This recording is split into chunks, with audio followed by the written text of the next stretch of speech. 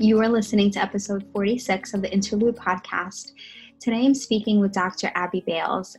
Abby is a lifelong athlete, a runner, a marathoner, a run coach. She has a doctorate in physical therapy and is the owner of Reform Physical Therapy, a private concierge service designed to help women remain active before, during, and after pregnancy. Abby and I met while I was still living in New York City, and we met each other through running. And I wanted to have her on the show because Abby recently shared her experience with making the decision to have a bilateral mastectomy to reduce her risk of breast cancer. The concept of previvorship and being a previvor, meaning that your increased risk of breast cancer, comes with so many difficult choices and decisions. And I wanted to share her story and to highlight some of the challenges that this population of women very often faces. And it's not something that we talk about too much. This conversation is open, it is raw, it is honest, it's incredible. And I know that you will learn so much from it, just as I did. So here we go. I'm your host, Dr. Eleanor Toplinski, and I am a board-certified medical oncologist specializing in the treatment of breast and gynecologic cancers. I started the Interlude podcast as a way to share the journeys and experiences of women who are going through cancer. On this podcast, we talk about anything and everything related to the cancer journey, the treatment, and life after cancer. As a reminder, the information discussed on this podcast is not meant to serve as medical advice. Any specific medical questions should be directed to your healthcare team. All right. Hi, everyone. Welcome back to the Interlude podcast. Today, I am here with Dr. Abby Bales, and she's going to start by telling us a little bit about her story and who she is. So welcome, Abby. Thanks for having me on. This is really exciting. My name is Abby Bales. I am the owner and founder of Reform Physical Therapy in New York City. I have a practice that is based in and around pelvic health for females who are pregnant, postpartum, prepartum, anywhere in the childbearing years. I have 2 kids. I have been married for almost 11 years, which seems like a crazy lifetime that we have lived. And I love all types of sports and running, and you and I met through running, and I've lived in New York City longer than I've lived anywhere else in my life. So I consider myself a New Yorker now. And yeah, I love what I do working in the physical therapy world. Yeah, so you and I met. Actually, I had hired you to do some run coaching for me for one of my marathons, and then I kept being like, I can't run this right now. And this was like the time, like literally the week I had met my husband. I was like, I got to go on a date with him. Like, I can't do any of your runs. And like halfway through, I was like, yeah, it's just not. I'm just gonna run this marathon. But then we got engaged like 3 months later, so I feel like it's probably worth it. Was it Philly that you were training It was for? Philly. Mm-hmm. Yeah, it was Philly. I So I mean, I that. still like PR'd and had a great time, but I definitely was like, nope, can't do any of these runs because I'm busy, gallivanting through the city.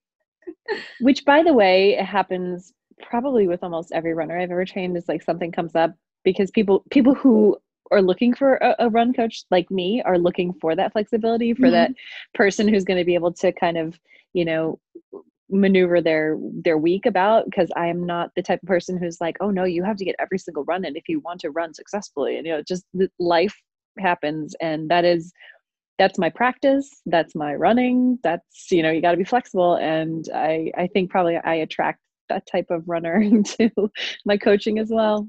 But it's true. I mean, I think that, especially this year with COVID, I think we've all learned, right, that, and I talk to my patients about this all the time, life happens, right? How do you pivot? How do you say, okay, well, this is what I was doing, and now I need to be doing this. So how do I get from point A to point B? I mean, your kids are a little bit older, so you probably dealt with this more with school and going virtual and where you were living and all of that.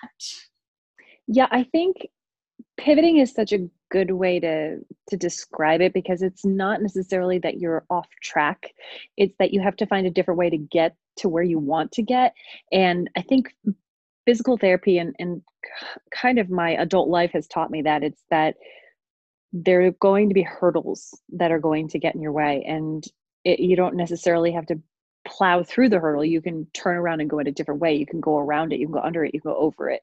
And, I was pregnant in physical therapy school with my son, and it gave me an amazing perspective that, yeah, I'm learning all these things in physical therapy school, but is it the most important thing that I get an A in my radiology class?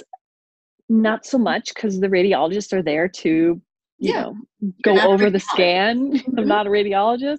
So, getting that B wasn't going to make me feel as if I was any less of a physical therapist. And then in pelvic health and in pregnancy and postpartum, we are constantly pivoting from, treating a patient who was not pregnant, is now going through IVF, who is pregnant now, who maybe lost their pregnancy, is pregnant again. All of these things are going to come up throughout the course of a rehab process, and we're constantly working with it. I don't usually walk into my sessions with my patients or the virtual sessions with an idea of what I'm going to do that day, because I don't have any idea how they're feeling that day. Mm-hmm. And so that really taught me to be flexible and meet people where they are that day. And I try, that's really easy for me to do in my practice. It's less easy for me to do at home. So I try to meet my kids with where they are that day and my husband where he is that day. And I think with COVID, with pivoting, with people who are training for races, people who are seeing in-person physical therapists, it's really important to have somebody who is, guiding you through that pivot. And I think if you're scared of it and if it makes you feel like you want to fall apart, it's important to find somebody who you can work with, who maybe it's a therapist, maybe it's a physical therapist, maybe it's a run coach, maybe it's a strength coach, who can help you through that pivot, because you're not meant to do it alone. We're not meant to do any of this alone and shoulder all of these burdens alone. And so I think if COVID has taught us anything, is that creating a community on which we can rely for that support during these difficult times is so key to our success as parents, as doctors, as people, Mm-hmm. as women, as people. So I think that's been huge for me throughout this whole journey of adult life. No, it's true. One of my all-time favorite quotes is it's like a graphic, but with a quote, and it's a woman carrying just like, I don't know, like all this weight on her back, and it says like, just because she carries it well doesn't mean, or I forget, doesn't mean she's not struggling or something like that. But yes, the point is that we, especially in social media, and one of the pitfalls I think that a lot of us fall into is, you want to portray this kind of great, life. And I think a lot of people then start to feel like they need to be upkeeping these, standards that are really unattainable for a lot of people. Yeah, I think some of my biggest engagements in my personal and business accounts are always when those types of memes resonate with, or those comics resonate with my patients, my family members, other women in my life.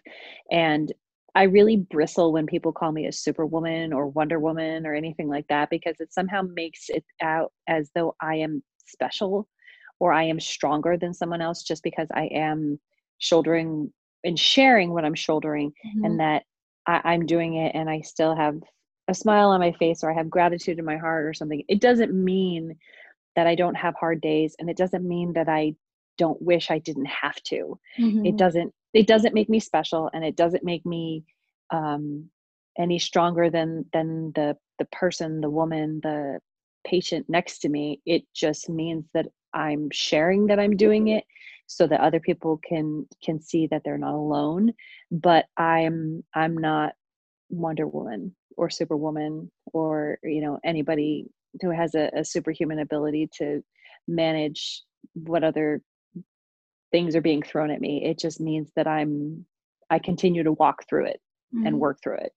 I love that. I mean, I think that's so true. Everyone has something, right? And I see this a lot with patients when we're talking about really hard choices and things like chemotherapy or decisions about surgeries. And anything. And everyone comes to the table with their own perspective, with their own burdens, with their own struggles. And I think, understanding where people are coming from, but everyone's working through something at every point. My perspective, has certainly been changed as being an oncologist, because I see, life changes. You're on a whim. You could be fine, and then you get diagnosed the next day. So I think it's just given me a different perspective on gratitude, and on, being lucky to wake up every morning and feel good and being able to move my body. So, I think the COVID has taught a lot of people very different things this year, but I think we all just need to kind of take,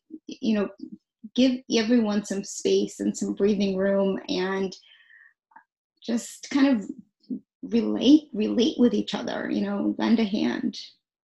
Yeah, it's I bet you have this happen in your office, and I have it happen probably with every one of my patients at least once, is that I offer them a safe space to fall apart. Yeah. And not often, my patients are primarily females, and they are oftentimes moms, and my office is the place where they have hands touching them that are meant to help and heal them, and that aren't asking anything from them. And so I'm asking them their story, because that helps me to help them in their rehab process. And I offer them a space to tell a story about sometimes a traumatic birth, sometimes a traumatic loss, sometimes that it's a story about their family, it's a story about abuse or something like that. And offering them that space to fall apart is not something that we as mothers, caretakers, physicians often seek out for ourselves. And so I think it's very important, as practitioners, that we offer our patients that space to really let go and get big and get emotional and let it all hang out in a really ugly way if that's what needs to happen.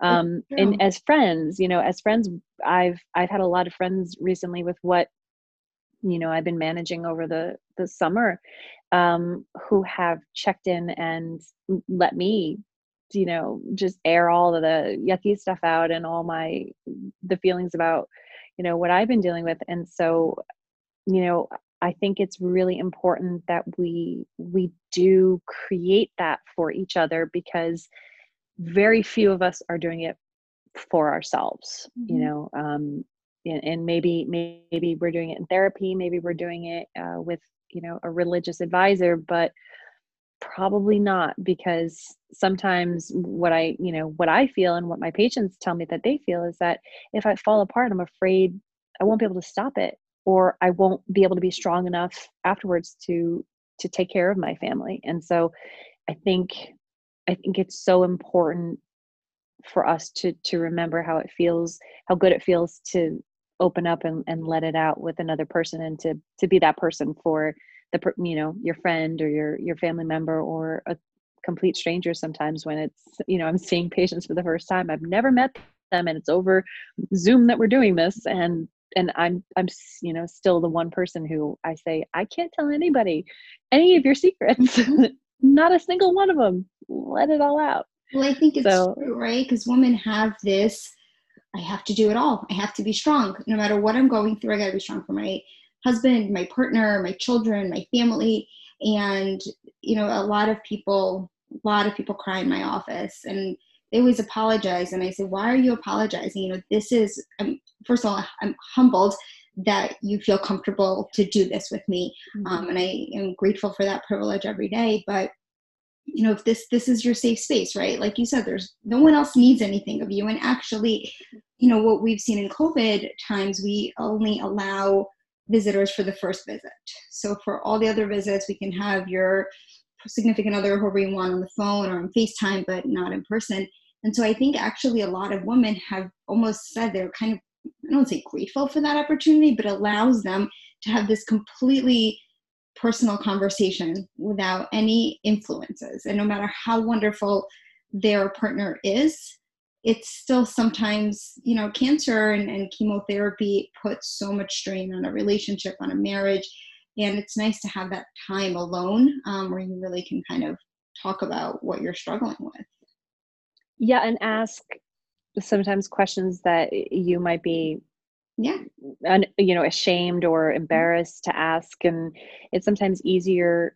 It's also sometimes easier to get, bad news or any news on your own to process Yeah. too, because you're not so inclined to immediately go to how is this going to affect my partner, or the person who's sitting next to me, or start to comfort them, because what if that person is the person who breaks down first, and now it's all about them and comforting them. So I think it's great as practitioners that we are able to offer people that space. And I too am humbled and honored that people are feel that comfortable and that safe to do that with me. And yeah, it's a pretty amazing thing that you do. I mean, people probably cry in your office even more than they do in mine, and I get it probably daily. So I can't imagine how you do it, and still kind of bring yourself out of that every day.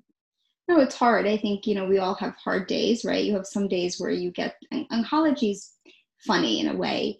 You go from telling one person that they're in remission, and, we don't use that word anymore, but we say you have no clinical evidence of cancer.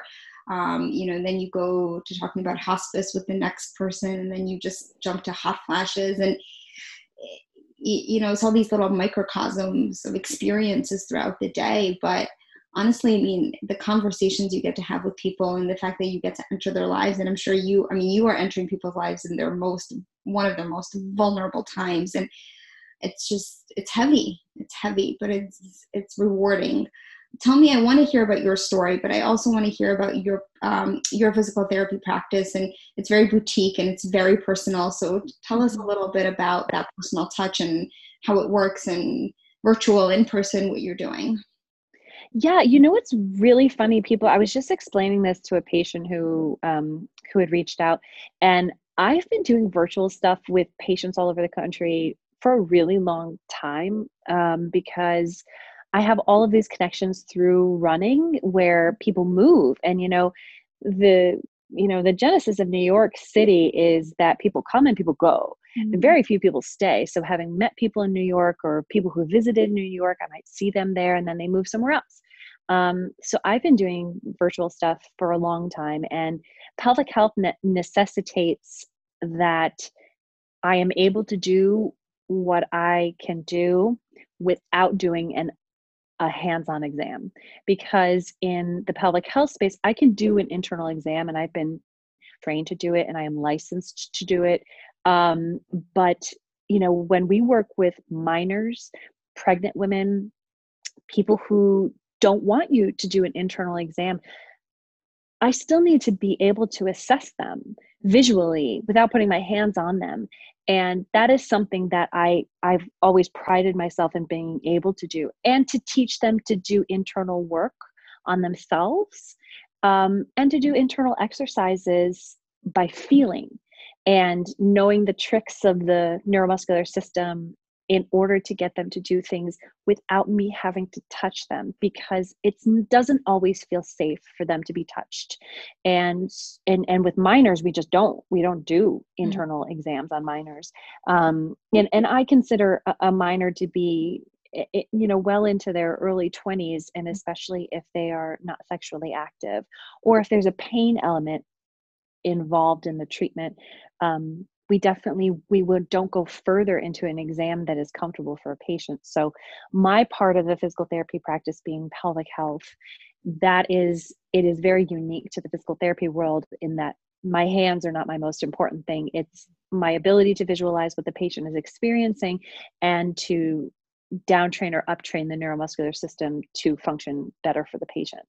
So my practice is built around treating pregnant and postpartum patients, but I do get a fair amount of young patients with pelvic pain, older patients with pelvic pain, anything in the world of pelvic health, sports rehab, is something that I do with an orthopedic mind, since I spent also years in orthopedic physical therapy. So my practice is very, very specific in that I see my patients infrequently, but I make them as independent as possible. So I do not ascribe to the theory that patients have to be in a physical therapy practice 2 to 3 times a week for 6 to 8 weeks in order to maximize the insurance benefits.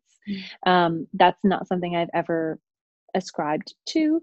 I want patients to be independent, feel independent, and get back to what they wanted to do beforehand. When I get to discharge a patient, it is so exciting for me. It's my goal in life to have my roster clear of patients as soon as possible. So that is probably a terrible business practice, but it also lends itself more to a virtual practice. Yeah.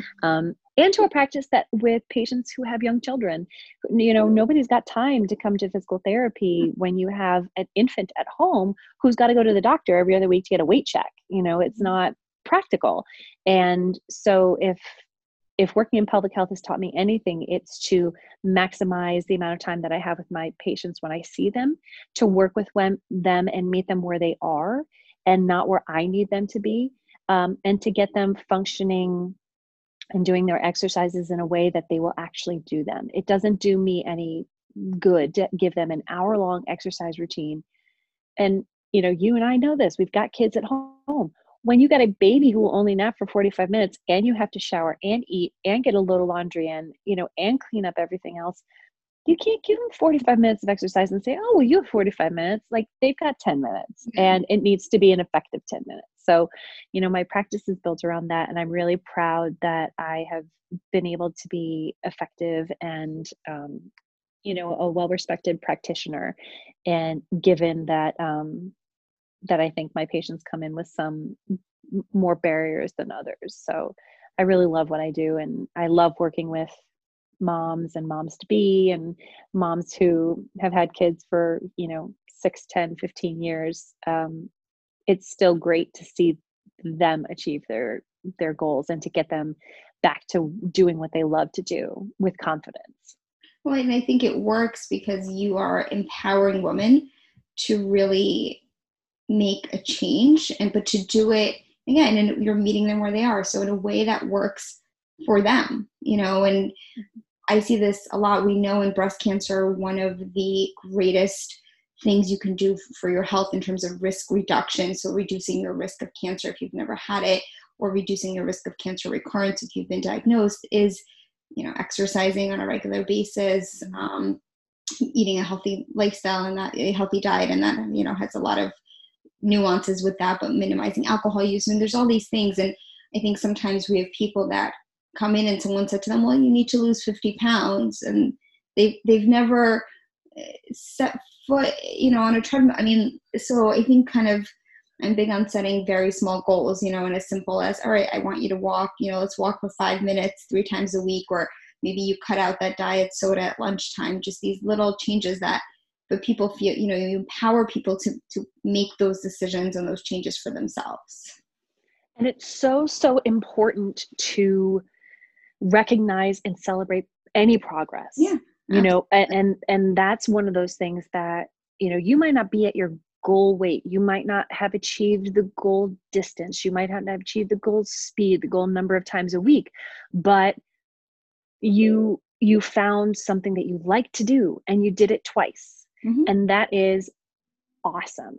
And to be able to celebrate those milestones for yourself and to not beat yourself up for, not reaching your finish line yet is so important. And, the best form of exercise is the one that you're going to do consistently. It's not the one that I need you to do. It's not the one that I love to do. I love when people are like, well, everybody should be able to run. Our bodies were made to run. And I'm like, yeah, but so many people just don't like to run. That's okay. They just don't like it. And that's totally fine. And, but they really like to bicycle around the neighborhood. Awesome. So you meet them where they are and you figure out a way to incorporate the thing that they already like to do or the thing that they used to like to do into their daily activity. And then you find people are more successful. In order for them to be successful, that you have to do it in a way that is identifying something that's achievable, not to put everybody into a box. And, my friends who are registered dietitians, who ascribe to like the healthy at every size will agree in the same thing with the diet. It's like, we have all this great research around what diets are best for reducing risk of cancer, right? It's a Mediterranean diet. Mm-hmm. It's, it's fish, it's not red meat, and those types of things. But if we can celebrate that somebody has cut one meal of red meat out a week, we can say, that's great. You've reduced your risk. It's great. Like, let's, what else, like what's the next thing, and to be able to celebrate that and then keep going, because as you and I know, as marathon runners, as people who love to run, it's that one workout is great, but that one workout, a speed workout's not going to get you to your to your end goal. But we can celebrate it and say, that was an awesome run. I felt really good. We'll see what we can do tomorrow. Yeah, it's the journey. It's the journey. So speaking of journeys, tell me, you had posted on Facebook and Instagram a couple of months ago. I lost track of all time. That you were having surgery done. So I'll let you tell the story. But tell us kind of what's happened and been happening in the last few months. Well, the last few months is like a really fast forward version of things that have been happening since I was 17. So the last few months, we'll backtrack about a year. I have a strong family history of breast cancer. My mom was diagnosed at 46 and 56 with stage 2 breast cancer, and it was the same cancer both times. So wasn't knocked out in the first round with chemotherapy, radiation, surgery. It returned 10 years later. So a slow growing cancer, but a persistent one. And so since I was 17 years old, I've been sitting with this.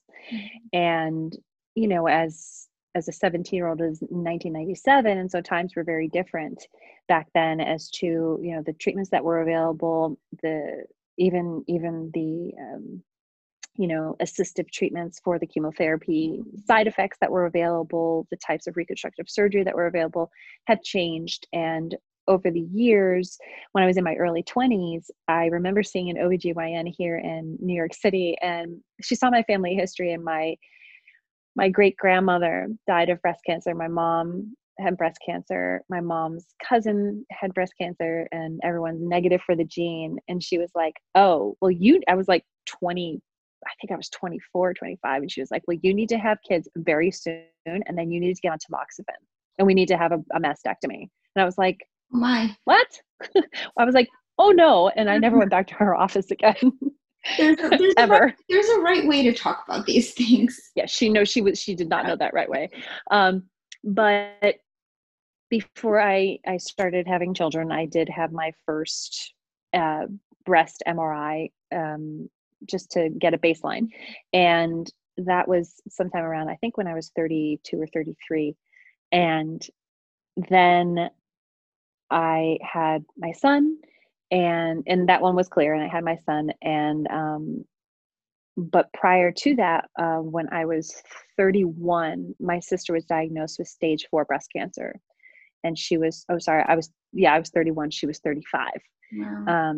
And so I had my breast checked. I had my son, I went through some other health issues, and then I had my daughter, went through some more health issues that unrelated to the breast cancer, because I had ulcerative colitis. So I had a whole gaggle of surgeries in my intestines, and that were very important for me to have.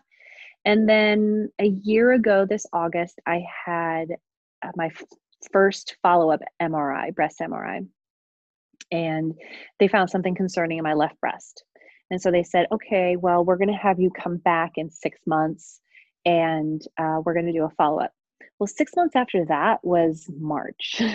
So I absolutely did not go back until my surgeon's office did call me and said, hey, we're seeing routine patient follow-ups now. And I said, well, how safe is it? I'm really concerned about it. I have an autoimmune disease. I have 2 kids at home.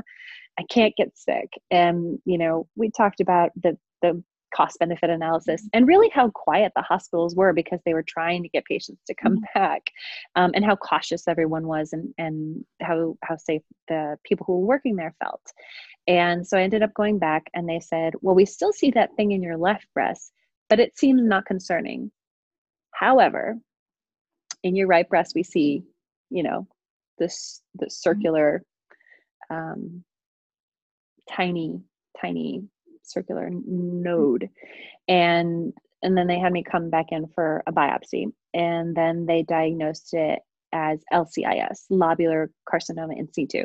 And you are going to have a better understanding of this than I am, but some people say it's stage 0 breast cancer. Some people say it's a neoplasm, it's contained, it's non-cancerous, but it increased my chances of getting breast cancer in either breast, is my understanding. So it increases my risk profile. Yeah, so you're absolutely right. So the way I explain it to my patients is that cancer can either start in the lobules, which is where milk is made, or in the ducts, where the milk travels to the, from the lobule down the duct to the nipple.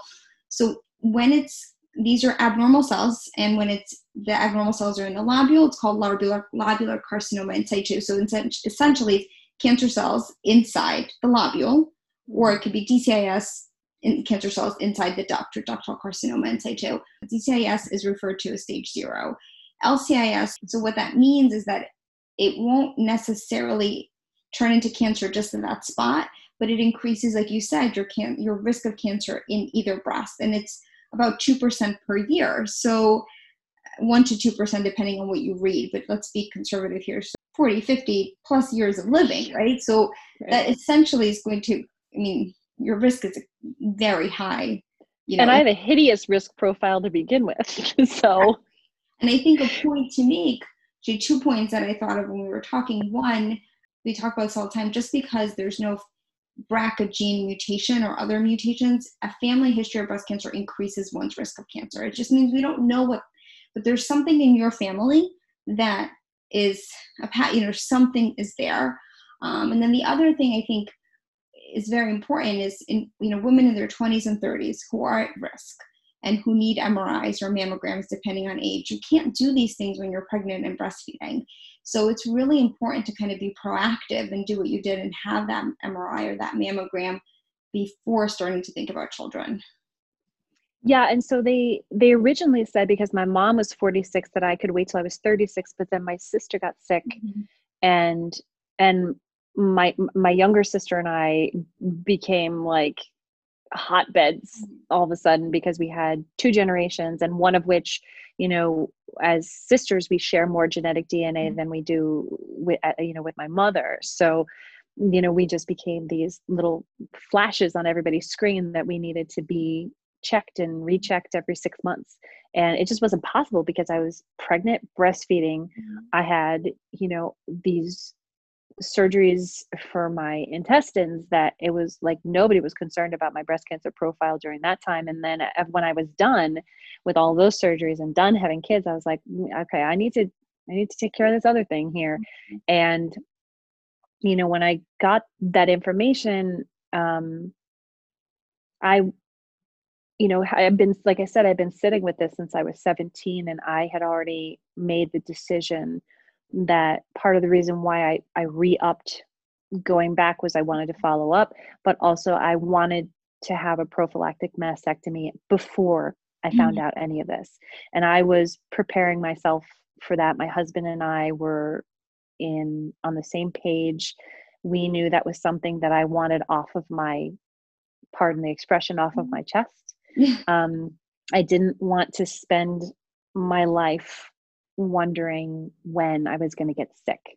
I watched both of my parents and my older sister and countless other relatives go through chemotherapy, radiation, surgery, waiting, follow-ups, PET scans, tamoxifen.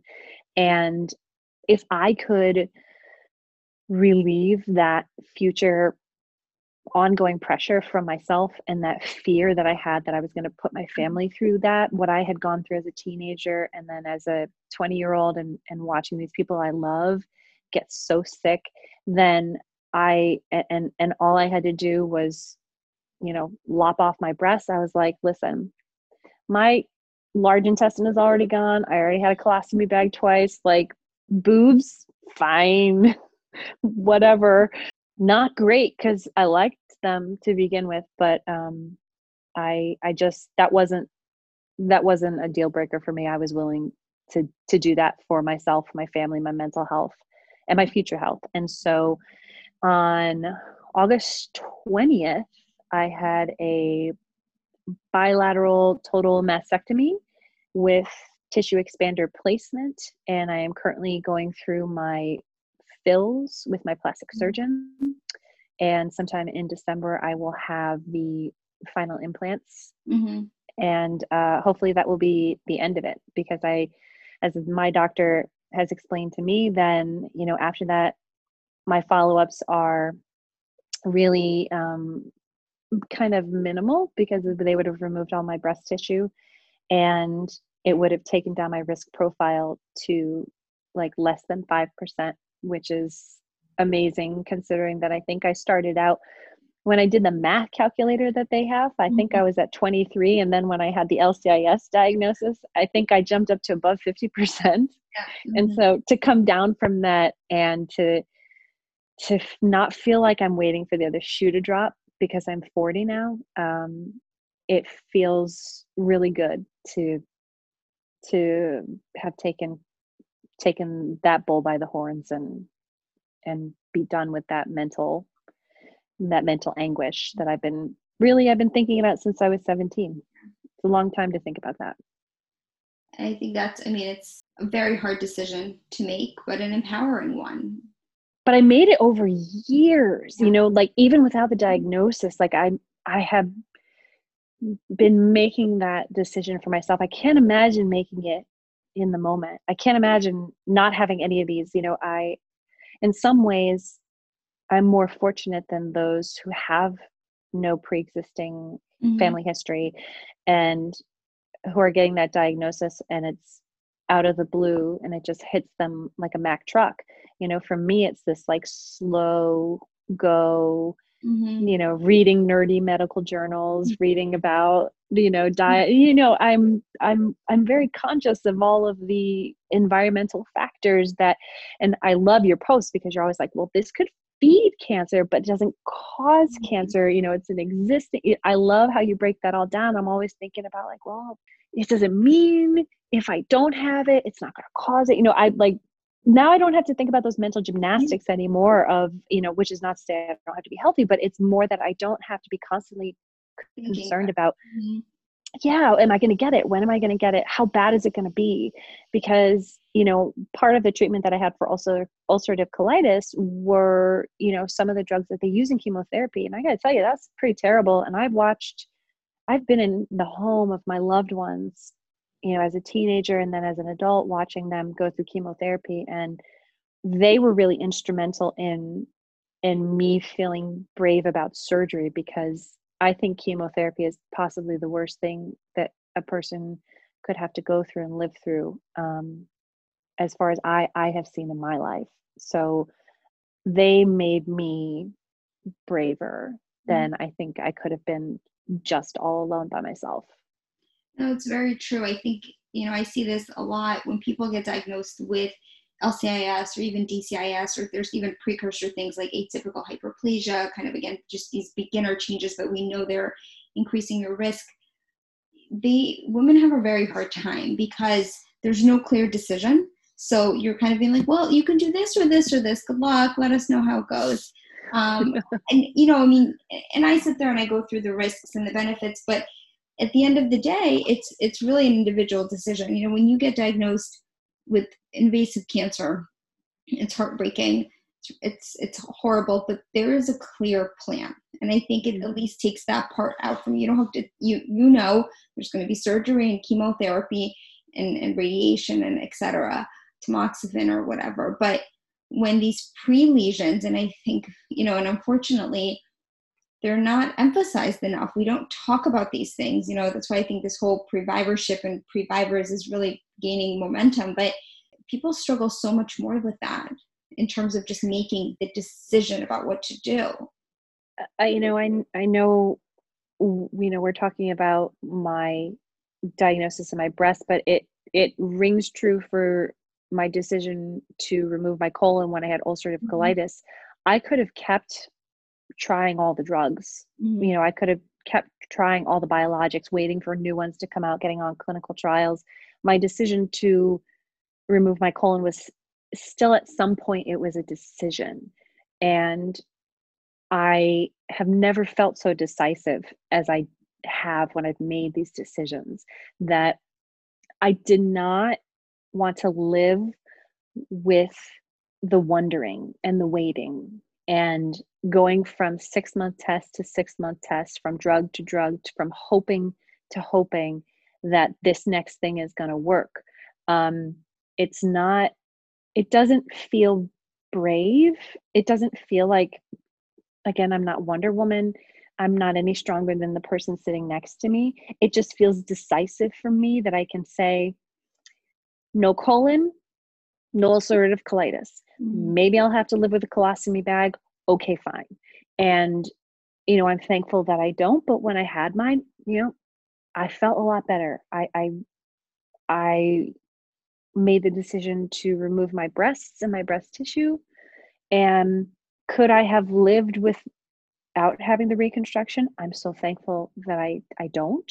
I can't imagine what it was like for my great grandmother to go through that. That kind of, it feels like a butchery type of surgery that it was back then. But, you know, and my breast will never look the same. I have an amazing plastic surgeon. You know, he's going to do a great job. He's worked on, I found him through my patients, and turns out, you know, a friend of mine also was using him at, you know, around the same time. So I'm very confident that they will look as good as they can look, but they're never going to feel like my breast felt.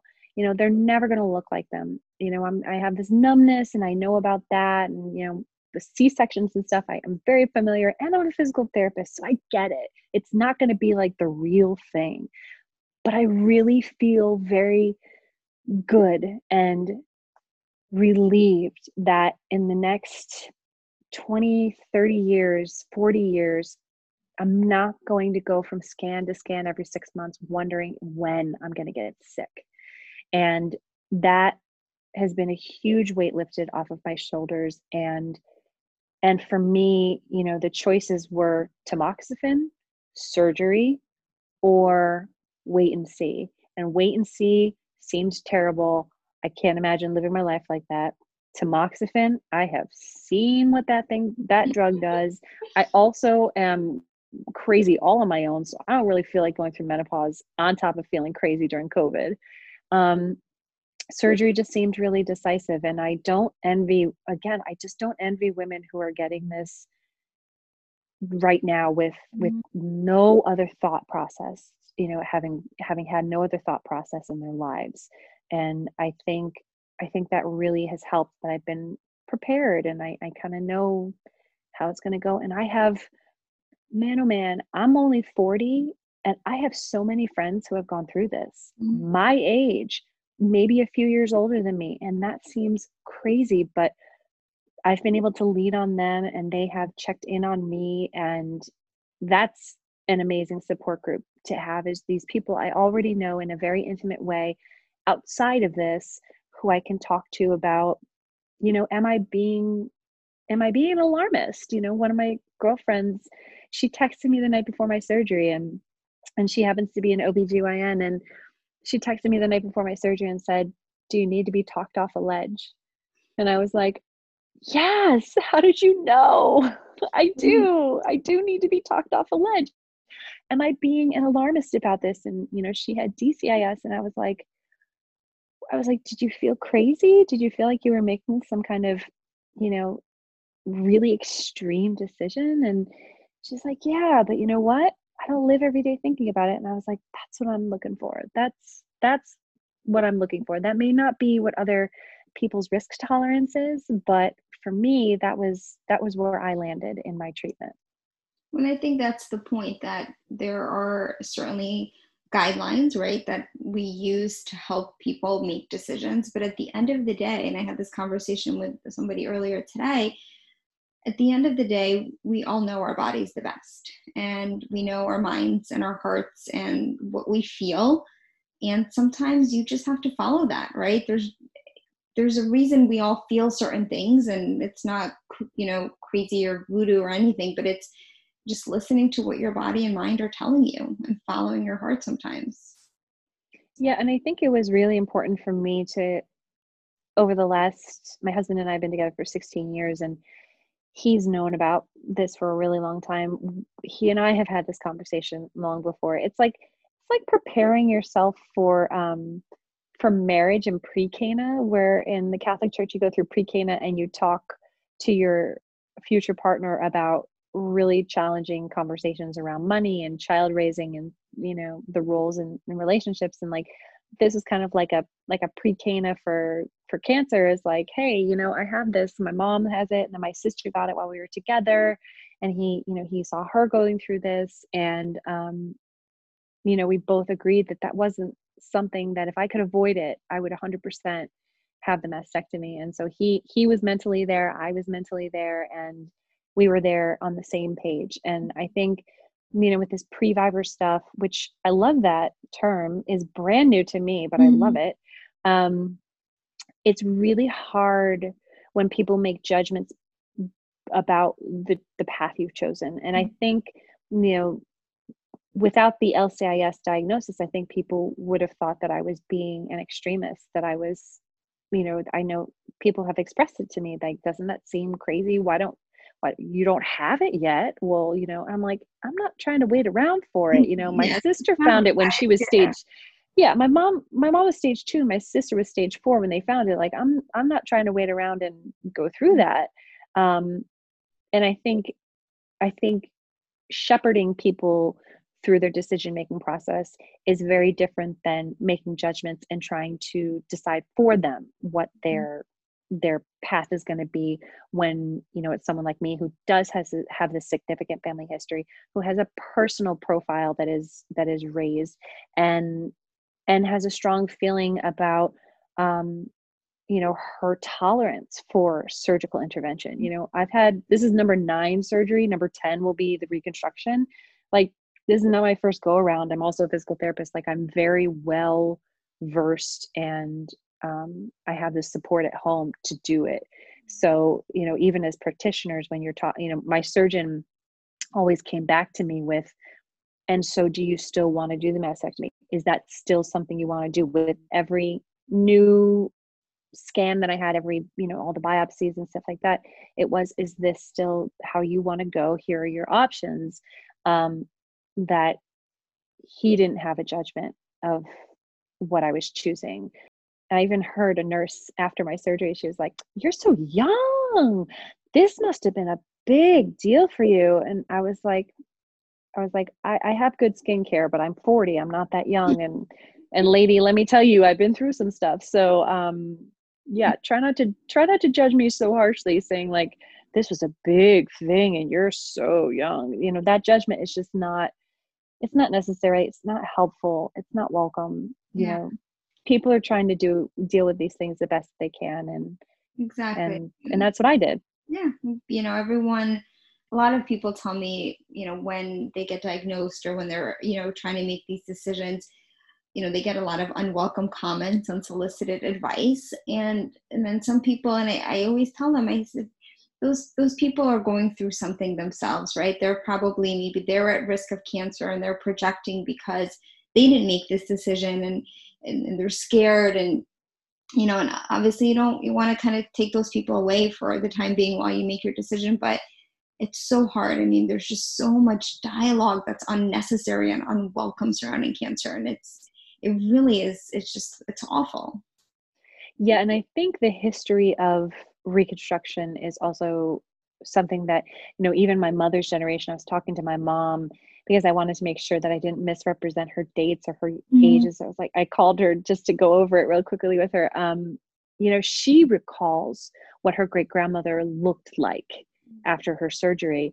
And I'm sure that informed her decision, and the way that my mother looks after her partial mastectomy informed my decision. But I also have the great benefit of working in the medical field. So I've seen what new reconstruction looks like. And while I didn't have the the feeling of everything on my body, I could say from an outsider standpoint that I'd be fine with that. But I can't imagine carrying around a visual of someone who was born in the, early 1900s and had breast cancer in the 1950s and what that must look like. Because those people, people who are my mother's age are still working in healthcare. They're still carrying that visual around with them. They're still, the grandmothers of people who are being diagnosed, the mothers of people being diagnosed, and they're still informing other people's decisions based on what they saw back in the 1950s and 60s. They would take out, everything. Oh, everything. Your chest wall, you would be just concave. It was concave, figuring and awful. And, because no one really cared too much about making women's bodies look, nice after surgery. Well, they still kind of don't. Like, we still got that misogynistic vision of, what's tolerable for women to deal with post anything. What was your recovery after the mastectomy? And, I think certainly swayed by your experience as a physical therapist, but I don't think a lot of people really know what it's like unless they've gone through it. So tell us the real part of it. Sure, no problem. So I had drains on both sides because I had a bilateral mastectomy. So I had drains just under my armpits that were draining fluid, because after surgery you have fluid in these cavities, and the expanders would put in. So I was in a decent amount of pain, which was strange for me because I'd had abdominal surgery where I couldn't roll over, or, use my lower extremities as much as I wanted, but this was my upper extremities. So, I got to tell you, I think the strangest thing that I had difficulty with was pulling pants up and like pulling my underwear up. I couldn't, my pecs, the expanders are placed underneath the pectoralis, and they go underneath there to pull out tissue and stuff like that too. So underneath the muscle was cut, and pulling up, I was like, oh, not only can I not push or grip or grasp or like brush my teeth side to side, but I couldn't pull up my underpants. Like, that was humbling beyond belief. So I was in a pretty decent amount of pain on the way home from the hospital, and my sisters and my cousin had gotten me a pillow, which I still have and I love, and it's very helpful to support my arms because I couldn't leave my arms resting against my chest or my armpits because my drains were there, and then the swelling and discomfort from the surgery is right along my chest wall. So I always needed my pillow wherever I was. So I was on narcotic medication for maybe 4 or 5 days post-op. Then I had tapered to Tylenol around day 5, where I was just using Tylenol for pain medication, knowing that, as in my bias is away from narcotics, because I think sometimes a little bit of pain is a good thing post-op, so I don't do too much, because it's an upper extremity surgery. So the idea that I would like grab my kids or try to hold their hands, or they would pull on me, I needed to feel that pain to know that wasn't okay.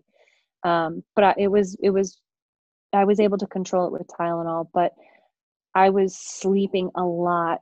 Getting up was really hard. Propping myself up on my elbows to get out of bed was really hard. I slept on the couch a bunch because lying flat didn't feel good because it stretched out the chest. So I knew these different ways of coping with movements, but my right chest wall is tighter than my left. I have a right, pec that's tighter. It's my dominant side.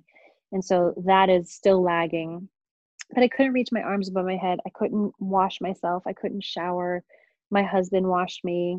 God bless him, getting in the shower with the handheld thing, me sitting on a stool, really very intimately just taking care of me. My aunt came to cook for my family. I couldn't take care of my kids. That didn't stop them from piling up on top of my legs, as I did show in one of my pictures.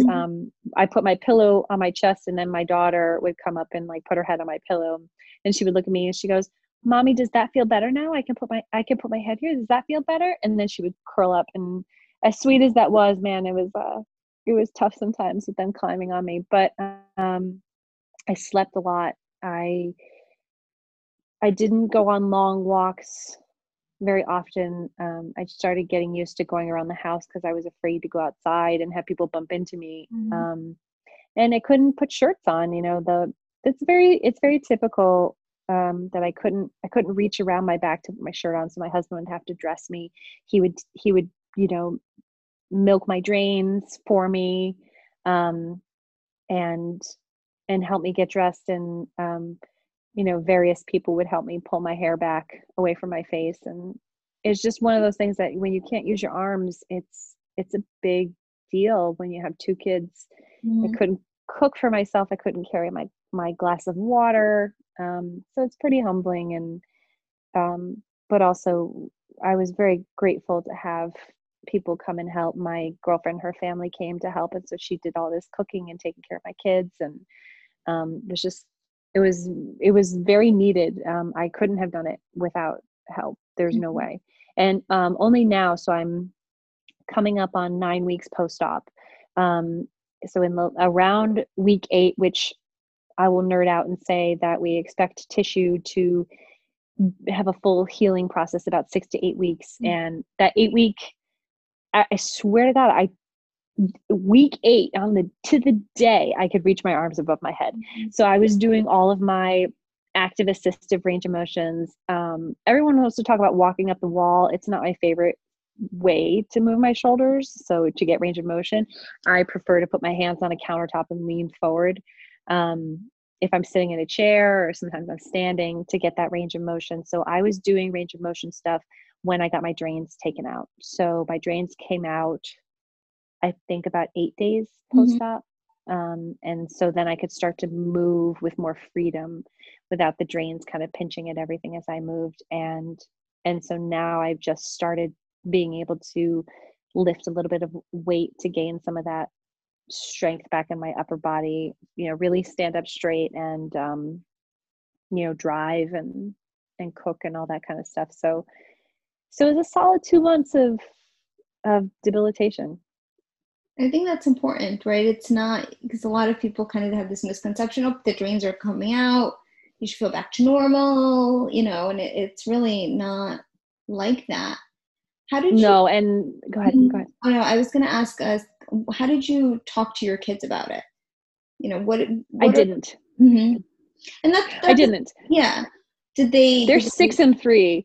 They're and the other thing is like, this is not their first rodeo with mommy being in the hospital, because mommy has surgery. Yeah.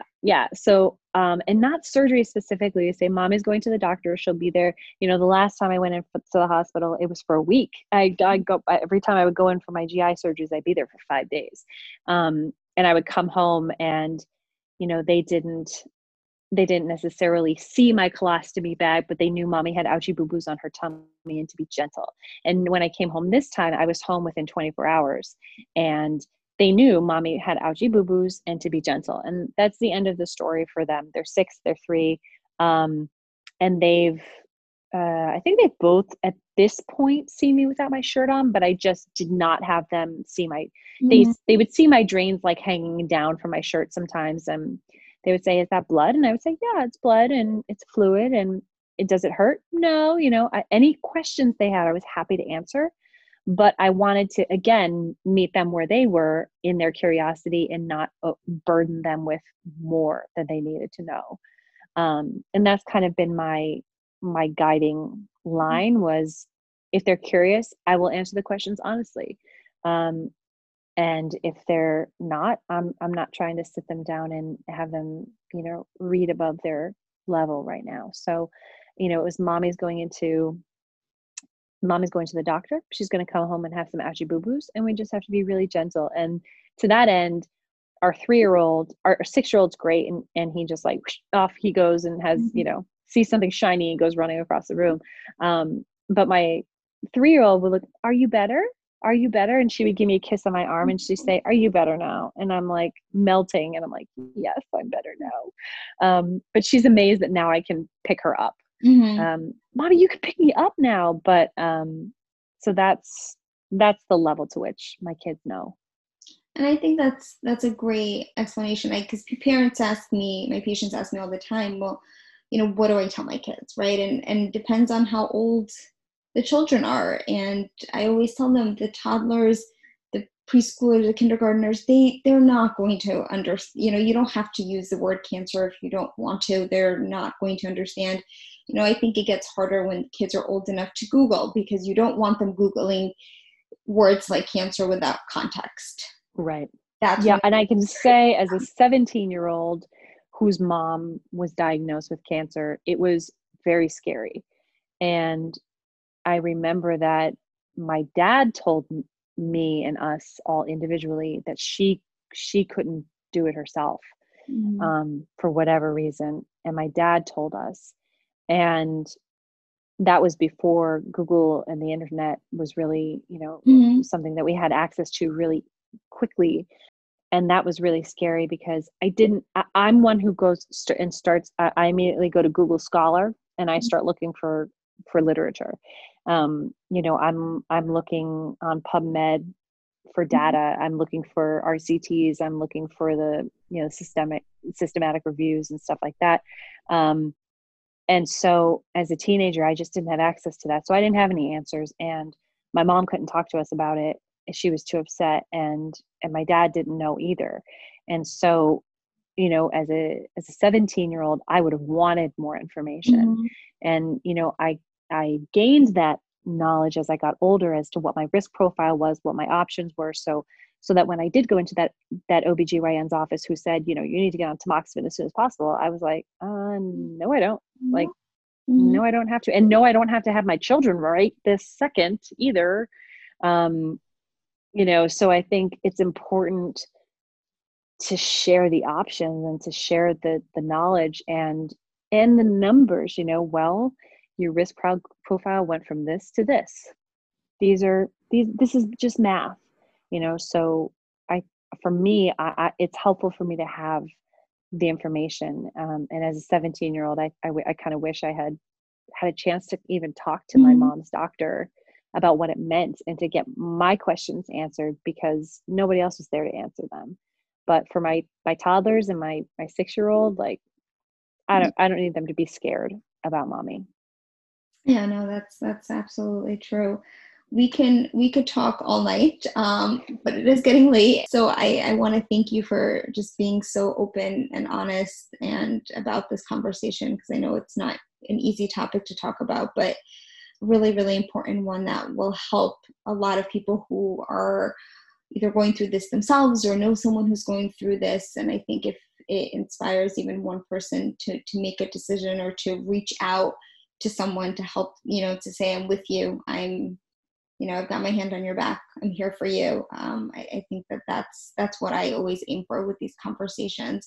Is there anything that we didn't talk about that you want to share, or anything that we just didn't get to? No, I think there are a lot more and more of people falling into my category of risk profiles that are maybe not catastrophic, people who don't have BRCA, but they have a family history, these patients who, as we have more sensitive tests and more information about family histories and lineage and things like that, I think there are more people in my group who are scared to get that MRI and scared to go for their first mammogram, and they're scared. They don't know that, like, your first stop is a breast surgeon's office, and they're the ones who are ordering those tests often. That I was scared too, and I'm still scared to have my next surgery. Every time I go into the OR, I always tell everybody in the OR, I have 2 kids and I got to go home after this, so don't let me die.